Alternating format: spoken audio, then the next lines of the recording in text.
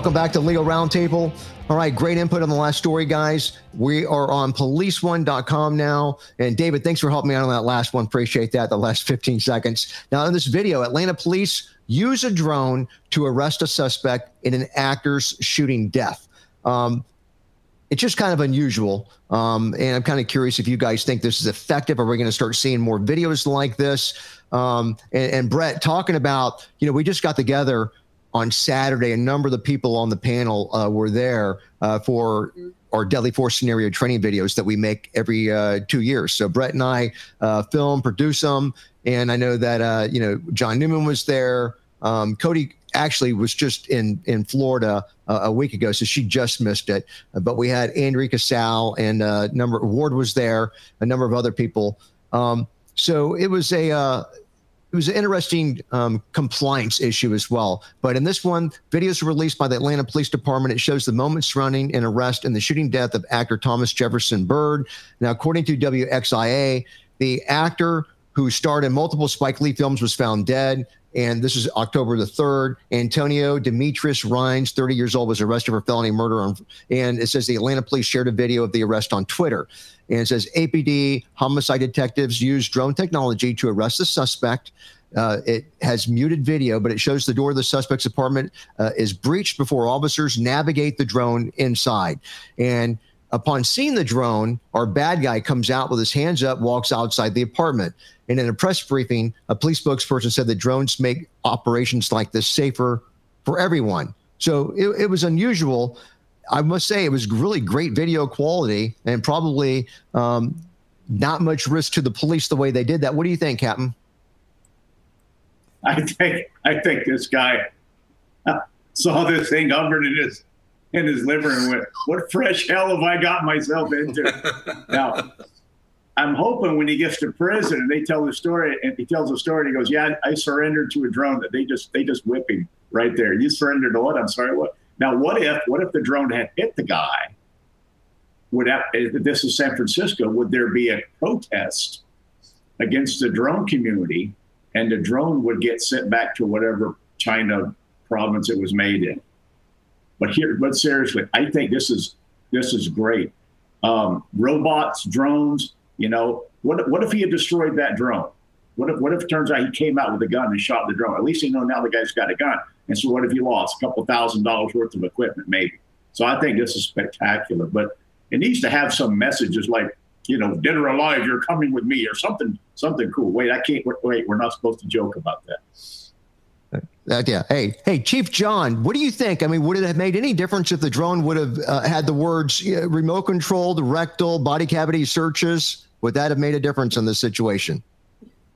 Drone coming at you like with a big, pointer and saying, "Your prod." Yeah. You think about it. We talked about, some of the drones making public safety announcements to protesters, to COVID all over the world. Just go to Boston Dynamic and have a look at their robots. You have Spot, you have Atlas, you have Pick, and you have the warehouse one at Lyft. I mean, and then later on tonight we might get a chance to talk about some artificial intelligence as it applies to uniforms. It's going to be funny to look back at this show 5 years from now. We're just kind of making fun of a drone where a guy gave up as a suspect in a homicide. You're going to see technology, specifically this type of technology, so far advanced in 5 years. This will be commonplace, in my opinion. Hey, what's really funny, John, is I'm looking at the YouTube feed and I'm seeing guys, and Eddie, I'm not going to say your last name, but they're talking about, I had my first colonoscopy a few weeks ago. It's just hilarious that with these body cavity searches, what we've started, so yeah. Yeah, it's pretty, as I say, let's just talk about colonoscopies and that propofol nap. Can you count to 10 backwards? 10. Yeah, absolutely. No, but I think technology's here to stay. And I think once folks realize it's for the good, you're always going to get pushback when it comes to, whether or not you're invading people's privacies. Meanwhile, they have phones in their hands all day long taking pictures, right? Oh, I don't want everyone taking a picture of me. And folks, every person has a phone in their hand. I think it's going to be interesting. I think it's actually going to help. You guys remember when we got the bomb robot, Dave?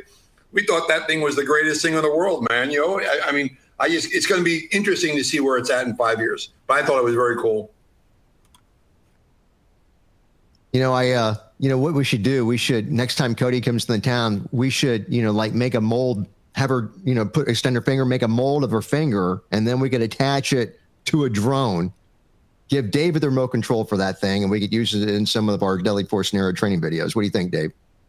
You don't have to answer that, Dave. You should just think about that. You should probably do that with Andrea instead of me, because I got some big paws. I'd be the wrong person. You should have petite Andrea do that. It's amazing what you girls say they get out of doing stuff. Crazy. All right. If there's no more comments. By the way, Chip, you know that nurse lost a bet. You know that nurse that went digging for that? She lost. She was either the newest one on the shift, or she flipped the coin and lost a bet, Wow, you may be right. I would just wish we had a picture. We'll get a picture of the bad guy and incorporate that into the story. I'm dying. From the neck up. Will there. All right. Moving along. Police1.com. Police departments face a flood of retirees. So it does talk about more on Police One, of course. Police departments across the country, they're bracing for a wave of retirements as officers that were hired during $1 billion federal push to bolster agencies in the 90s. They're reaching their 50s and they are able to access pensions. I guess that's true. I mean, I came on in the early 80s and, I'm still in my 50s, but it says the replacements may be harder to find these days. Potential officers might be deterred by the higher risk of catching COVID-19 on the job. And I honestly don't know how many people worry about that. But it also talks about the death of George Floyd in Minneapolis, and that the changes in the profession that have come about, because of that. So I don't think that any of us can argue with that. Any comments on this wave of cops that are leaving agencies? And I see it more of the turn with the profession, the things that we're having to deal with. And, it's not going to be police work as usual. I mean, it's not really necessarily the body cams and everything, because they do more to justify the cops. I think that Brett would back me up on that than it does to show that we're doing wrong. We help weed out some bad cops occasionally, but it proves our innocence more than not. It's just the industry, not being backed up, by the people you're working for and being thrown to the wolves. Any comments on that article, guys? I thought it was, I didn't go into depth on it, but I thought it was on the money. If there's no comments. No, I have a comment. So here's the deal. When we came on, I had no point of reference. I had misperception about what law enforcement was, right? I thought really we got free donuts every day. But, I had no point of reference. I had no point of reference except I wanted to be in law enforcement, right? So I remember we came on. I think we talked about this, Dave can correct me, a couple of 3 weeks ago. There were some crusty old people, and they would tell you how they did it back in the day. Now we're the crusty old people telling people how we did it back in the day. Folks that are coming into the occupation, first of all, it's the digital generation. They were born with the cameras, so they're used to that kind of media. They imagine being part of law enforcement during that constitutional era where wild things like Miranda were introduced, or Matt versus Ohio, and some of the, constitutional restraints that we now think are standard. So I'm not sure for new hires coming on, it's going to be as big as a issue as for those folks that are halfway through their career. The ones that are halfway through their career came on with a sense of this is what we're going to do and what I'm going to be for the rest of my life. And then the script gets flipped and they're doing something else, and they might not like it, or they might not, or they may like it. You never know. I think it's harder for that group stuck in the middle of their career rather than new hires coming on, onboarding. All right. Thanks, Chief. And hey, Dave, we've got 2 minutes and 15 seconds before I got to do the start doing the commercial break thing. But our next one's going to be Stephanie Moore. That's going to be a little bit long, case that we're going to be talking about. But curious to hear your input on this one, Dave. I agree with what John was saying. The only difference is I believe that a lot of guys and girls that may be coming into the job now are coming into it with some sort of either misperception or some sort of a different type of idealism than what we had, and still possess the crusty guys that have a certain type of ideal about what the job is and how they do it.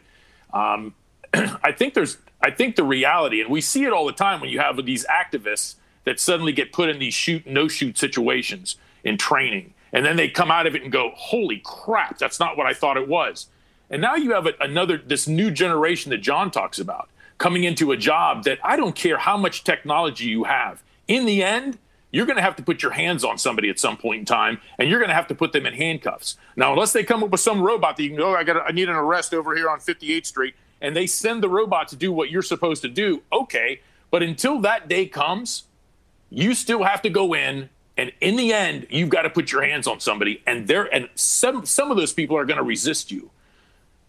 So all that idealism, all that young person stuff, all that, we're going to change the world, BS, is going to go right out the window. And they're either going to change their tune or they're going to leave the profession. This crap that they're selling about how cops are supposed to be and the way it's all going to work, in the end, it's all BS. Because in the end, it's a person-to-person relationship. You go into a situation, you're going to put somebody under arrest. You're going to deal with a bad guy or a bad situation because you don't get called to nice things. You only get called when people are having problems. And that's what cop work comes down to. I don't care how much they fluff it. I don't care how much technology they put into it. It's all going to come down to that in the end.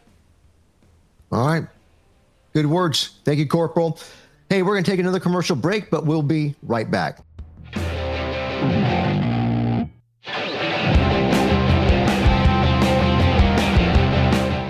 I want to take a moment and tell you all about our friends at Extra Duty Solutions. Throughout my career, I've seen firsthand what can happen if a law enforcement agency's extra duty program is not given the necessary attention and resources that it requires. Inefficiencies in detailed rewarding processes and payroll nightmares, and even collection calls, they can derail your staff's production and morale as well as jeopardize your agency's reputation. With proper oversight, however, your agency's extra duty off-duty employment program, it can be profitable. Extra Duty Solutions, they administer these programs at no cost to your agency or municipality while taking on all the administrative burden and financial risks, such as bad debts, and they actually float the cost. And they float the invoices as well. So they utilize your agency's rules and processes and scheduling algorithms to avoid grievances, and they keep the program fair and transparent. So the officers that are most eligible to work the off-duty assignments are actually the guys to get first crack at them. And over the years, the past 12 months, they've paid out a whopping $50 million in extra duty work, and they've never been late, not even once. So at no cost to your agency or municipality, the service is truly a win-win for your agency, for the customers, and also for the citizens of your community that you represent. So I encourage you to visit their website today at extradutysolutions.com. They are a new and more efficient way to administer your extra duty, and they have arrived.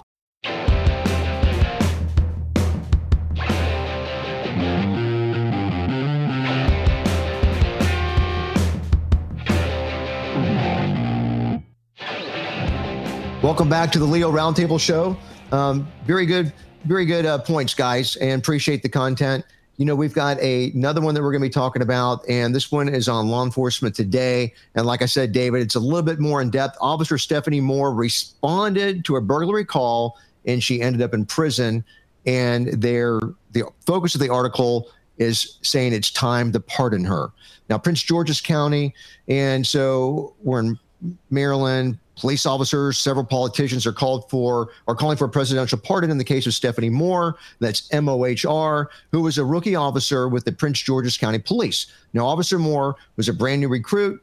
She had a brand new canine partner, and she was practicing her police dog skills on a burglary call. There were two burglary suspects. They were spotted on a roof of a printing company, and the two undocumented immigrants, one was from Mexico and the other one was from El Salvador. They climbed down from the roof of the building. Now, Officer Moore gave the suspects commands to drop to the ground, and one of them refused to do so. So he also made a sudden and aggressive movement. So on instructions from her canine training officer, Stephanie Moore released her dog. It ended up biting the suspect in the arm. It prevented his escape. The illegal immigrant's injuries were minor. He got 10 stitches, and no complaint was ever lodged.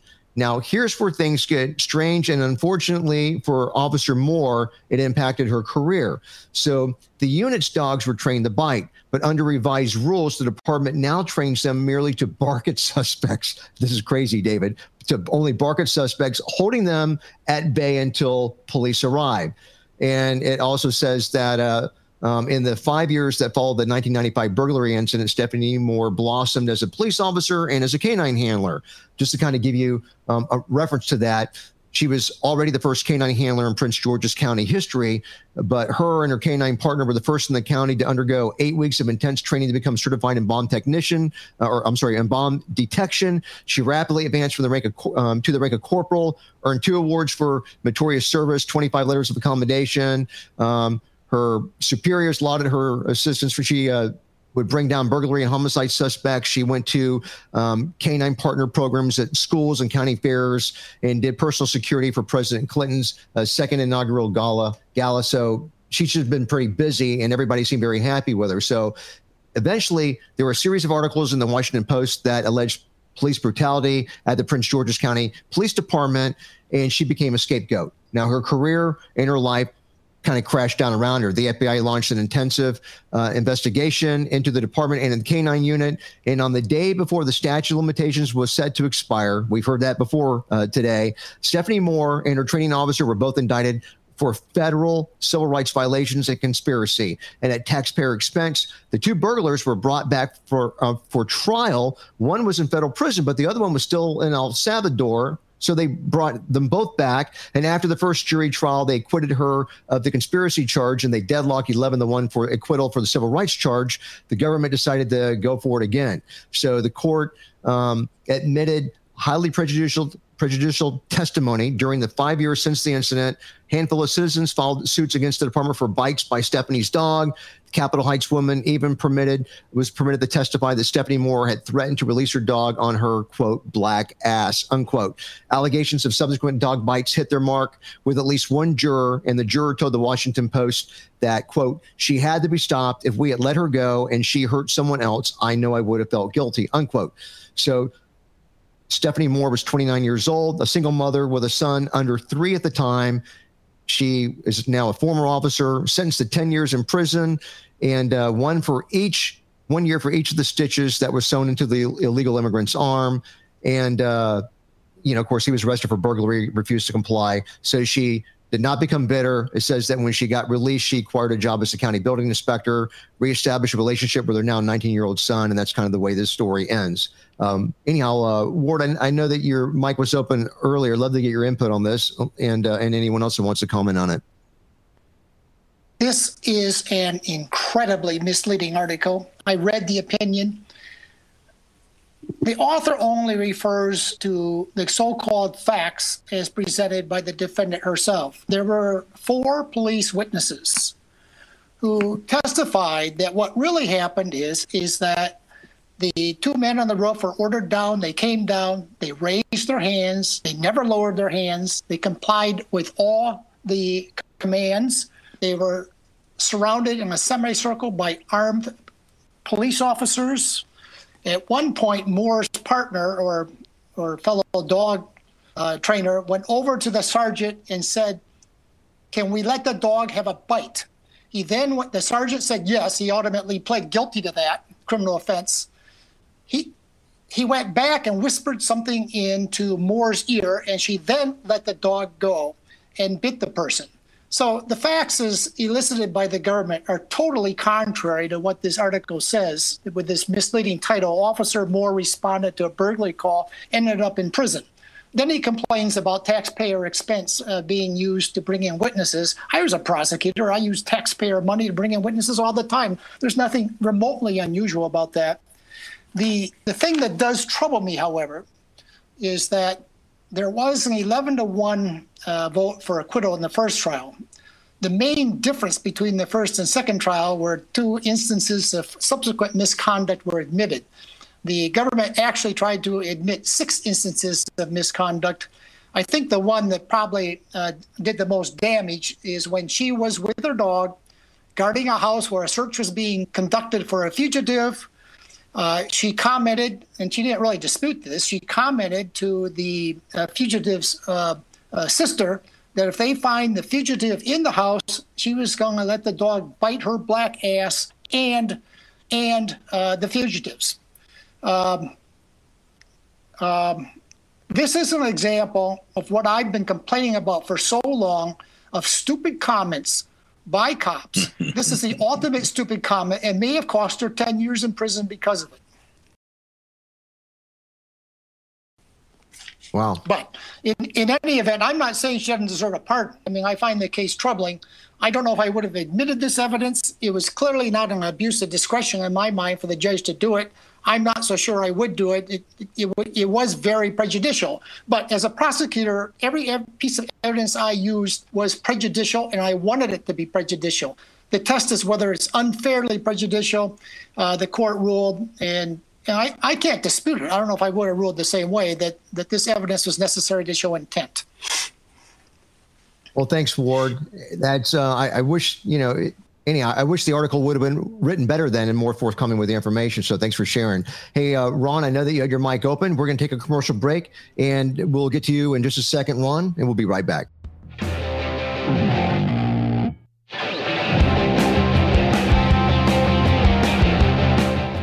No matter how much you know about guns and ammunition, there is that knowledge gap that leaves you confused and missing the complete picture. Gunlearn.com, they've actually taken the confusion out of learning and made it easy. Gunlearn.com is the first and only company to offer a step-by-step program that takes you from your present knowledge level to become a safe, accurate, and competent certified firearm specialist. Now, they provide citations from federal law, ATF rulings for every point taught to ensure accuracy, and their training is approved by major forensic organizations, law enforcement agencies, and firearm manufacturers. Since 1996, they've taught everything that Leos need to know about firearms and ammunition to all facets of law enforcement. So start today with online training or register to attend a live seminar. You can actually get free training for yourself and the personnel of your agency by hosting a seminar at no cost to your agency. So come aboard as one of the most firearm knowledgeable people in the world by joining the folks at gunlearn.com.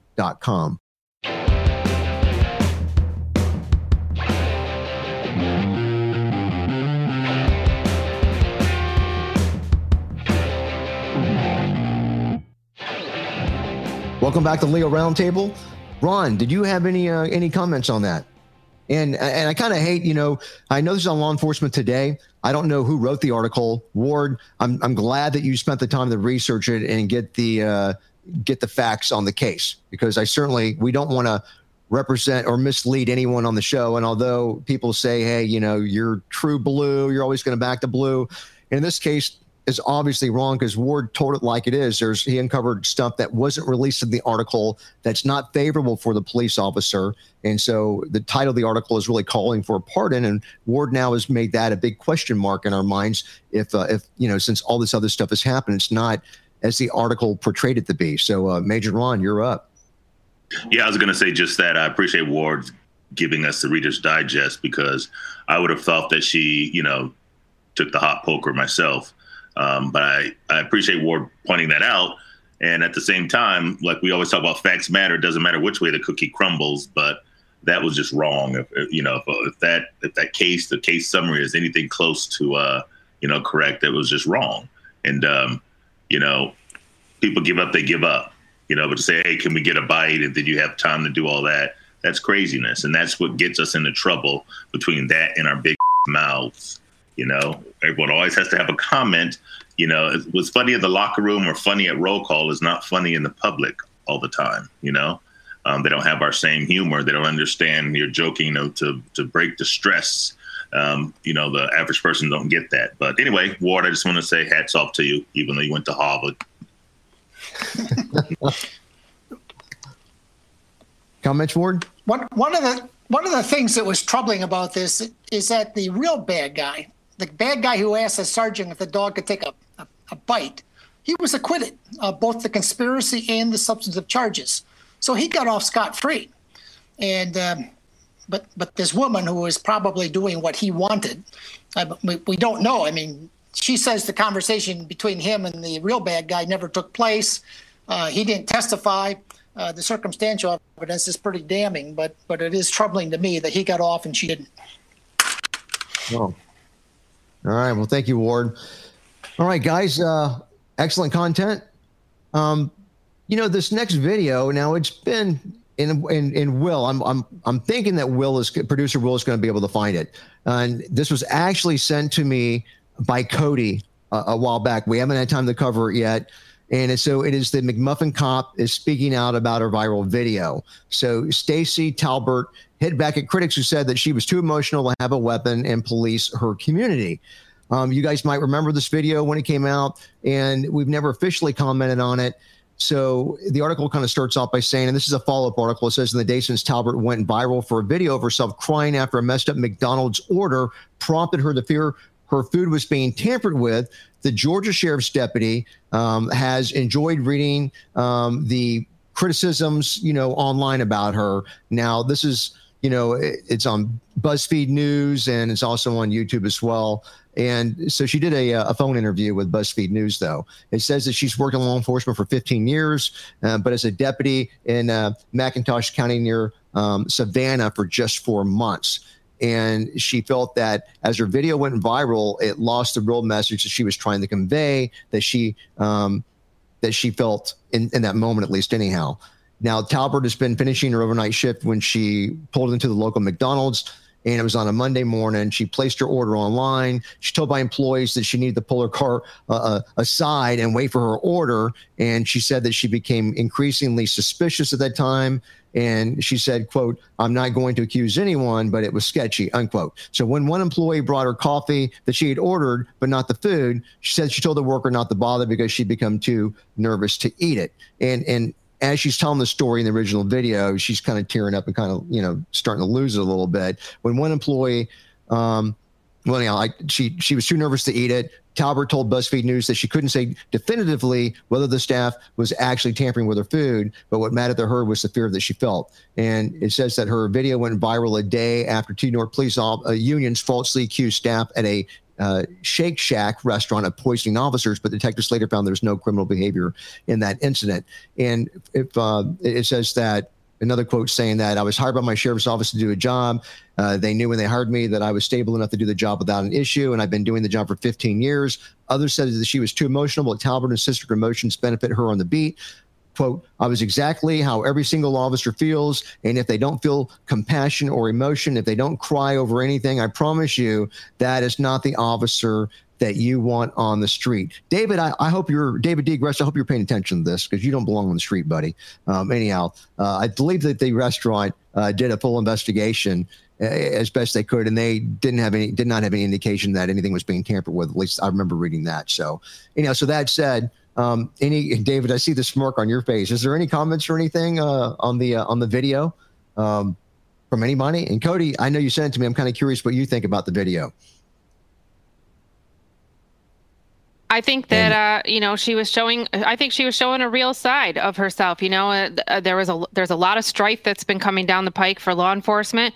I think many people out working the streets, even those of us still doing private armed security, we have a vulnerability now. There's officers needlessly getting assaulted for no reason. There's, there are people getting their food tampered with or their drinks, their coffees. I think it's a legitimate fear that she had. And I think that she was just sharing a real raw moment. I don't think that means she's an emotional basket case that can't go out there and function and do her job on the street. I think it was just a moment of vulnerability, and she was being real and showing, those who were going to watch, which it turned out to be millions, what she was enduring at that moment. And I think that it makes people be in touch with her. It makes people understand what it's like to have some vulnerability and still you're still a human. You're a police officer, yeah, but you're a human. Yeah, we have a job to do. You have to be emotionally capable, physically capable, mentally capable, but that doesn't mean you can't be in touch with your emotions. And unfortunately, we work in a job where it's frowned upon to be emotional. The reality is if people had an outlet to get out their emotions, they probably do better on the job. It doesn't mean you can't be a warrior and you can't go out and kick butt and take numbers just because you cry over something. It's part of, the innate human nature. So we got 3.5 minutes, and we are on policeone.com. State your case.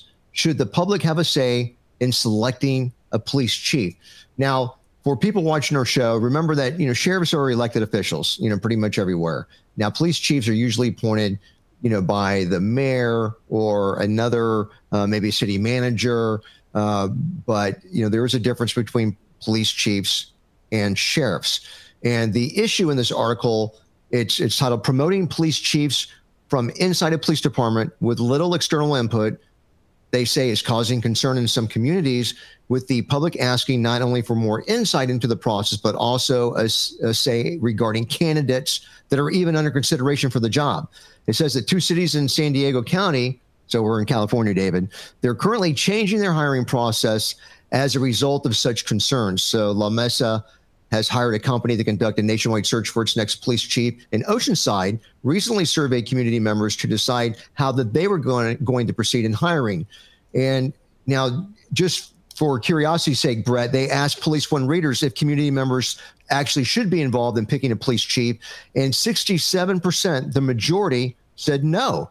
And this argument going back and forth between Jim Dudley and Joe Schultz, it said that one of the points was the public knows very little about policing, and so kind of giving them the right to weigh in on that when they don't really know that much about the job may not necessarily be productive. So, Captain Bartlett, the floor is yours. We have about a minute and 45 seconds. Well, it's all a bunch of political crap. You know, the public right now in every jurisdiction has a say in picking that chief, and it's called the Republican form of government. When they elect a mayor or the head of a community, they have a say. And if they don't like what happens, then 2 or 3 or 4 years later, vote that person out. They'll have a say. So where does this end? If you get input on the chief and that works out, you now get input on the assistant chiefs and then the majors and the captains. And then you get input on all promotions. Next thing you know, it's just a cluster, you know what. So, but again, if that's your platform, if social change is your platform, this is your baby because it causes more upheaval. But I would tell them, look, right now, I would ask them, how many of you people vote? How many voted in the last mayor election or the last election where this, and you know, of course, they're going to lie about it and they're going to say they all did, but the reality is they probably didn't. So the truth is, we all have a say right now. Attorney Ward, you've got around 15 seconds, Ward. Or make that 30 seconds. Brad hit the nail on the head. Brad hit the nail on the head. This is a republic. The public does have a say by electing their officials. I have a bit of a problem with the election of judges myself for the same reason. People just don't know very much about it. I think I prefer to have experts decide who the most highly qualified police chiefs are. All right. Thank you, Ward. Guys, we have another commercial break. I think it'll be our last one, so we will be right back.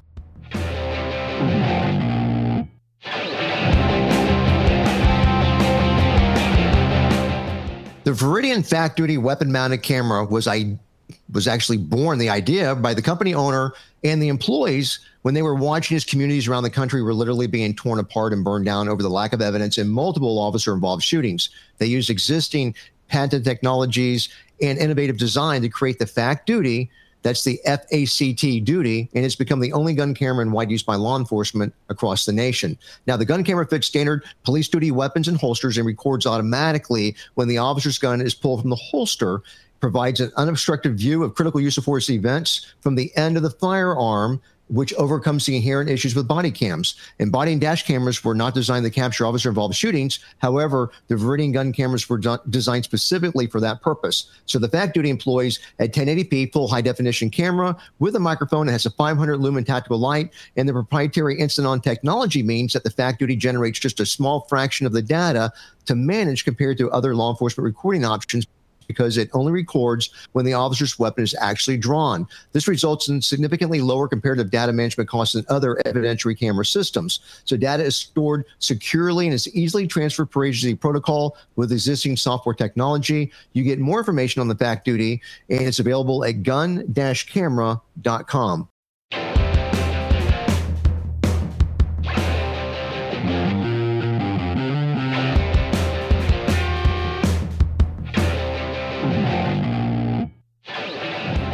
Welcome back to Leo Roundtable.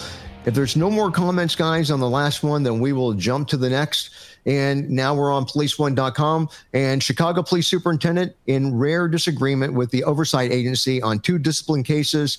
And again, we're talking about these oversight boards, and we're in Chicago, but members of the city's police disciplinary panel, they overruled Chicago Police Superintendent David Brown in 2 2018 officer-involved shooting cases.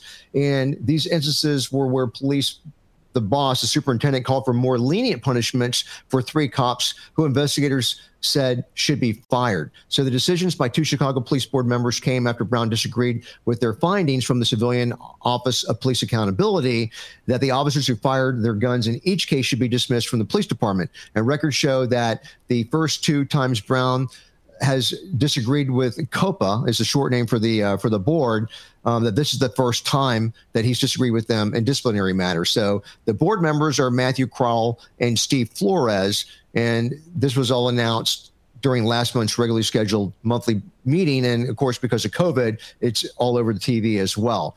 So, it just kind of touches on, the issues that we can have with police accountability boards. And remember, if you're up in Oakland, California, they're getting, convicted felons on the boards. And the 3 officers in question are David Taylor, Larry Lanier, and Luigi Sarli. And now they're on paid desk duty and they've been relieved of their police powers. And the decision's not finalized yet. But there is a lot of hoopla going on, and now they've got to jump through a bunch of hoops to see what's going to actually happen with the officers. And the officers, like Brett said earlier, this happened back in 2018. The officers are suffering as a result. Any comments on police accountability boards or these civilian review boards that have the kind of power where they can kind of weigh in on officer discipline and use of force? Chief Newman and Ward? It's going to get more interesting. The fact that neither one, the chief or the representative from that board, could not agree, it now goes down to an entire panel discussion. So there's I don't want to say a fail-safe, but if there's a concurrence with the chief and I'm not sure if it's the chairman of that oversight committee, if they concur on the discipline, then it doesn't go to the 9 or 11 person panel for follow-up. They concur and that's it.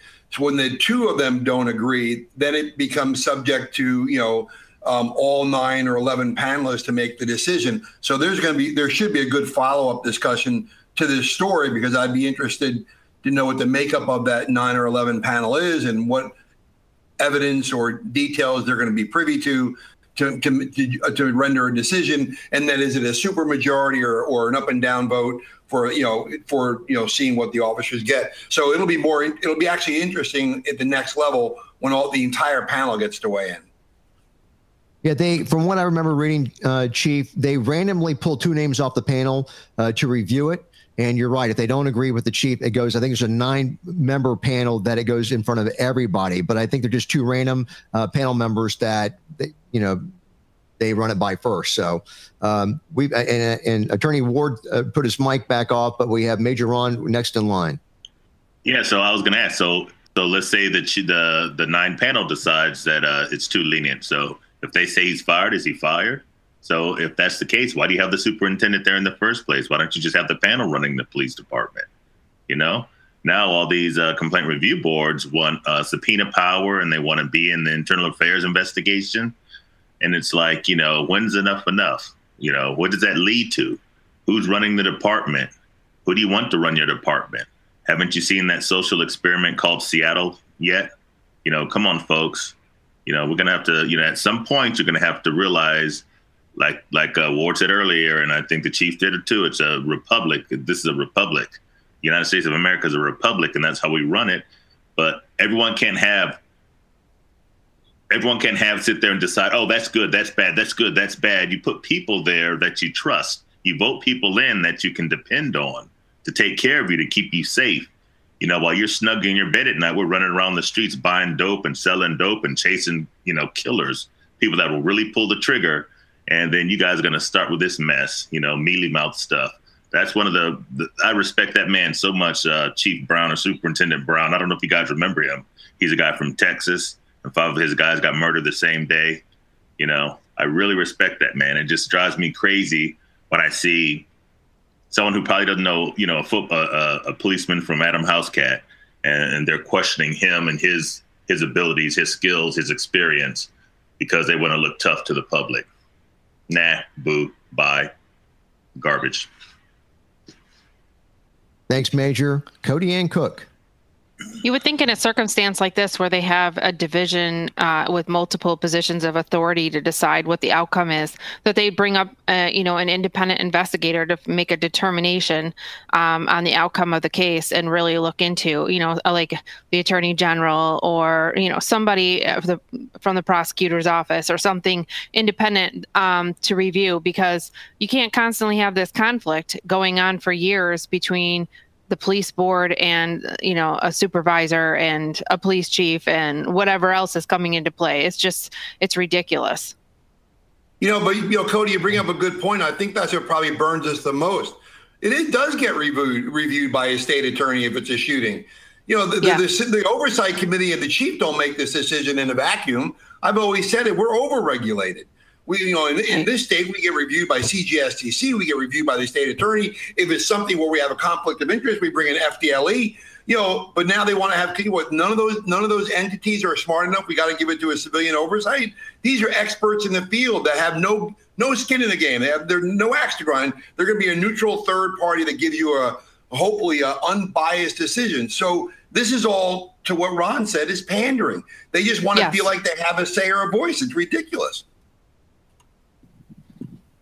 Good point. Producer Will, I think you've got something that you want to share with us. Yeah, we got 2 donations from Eddie Leal and MVS.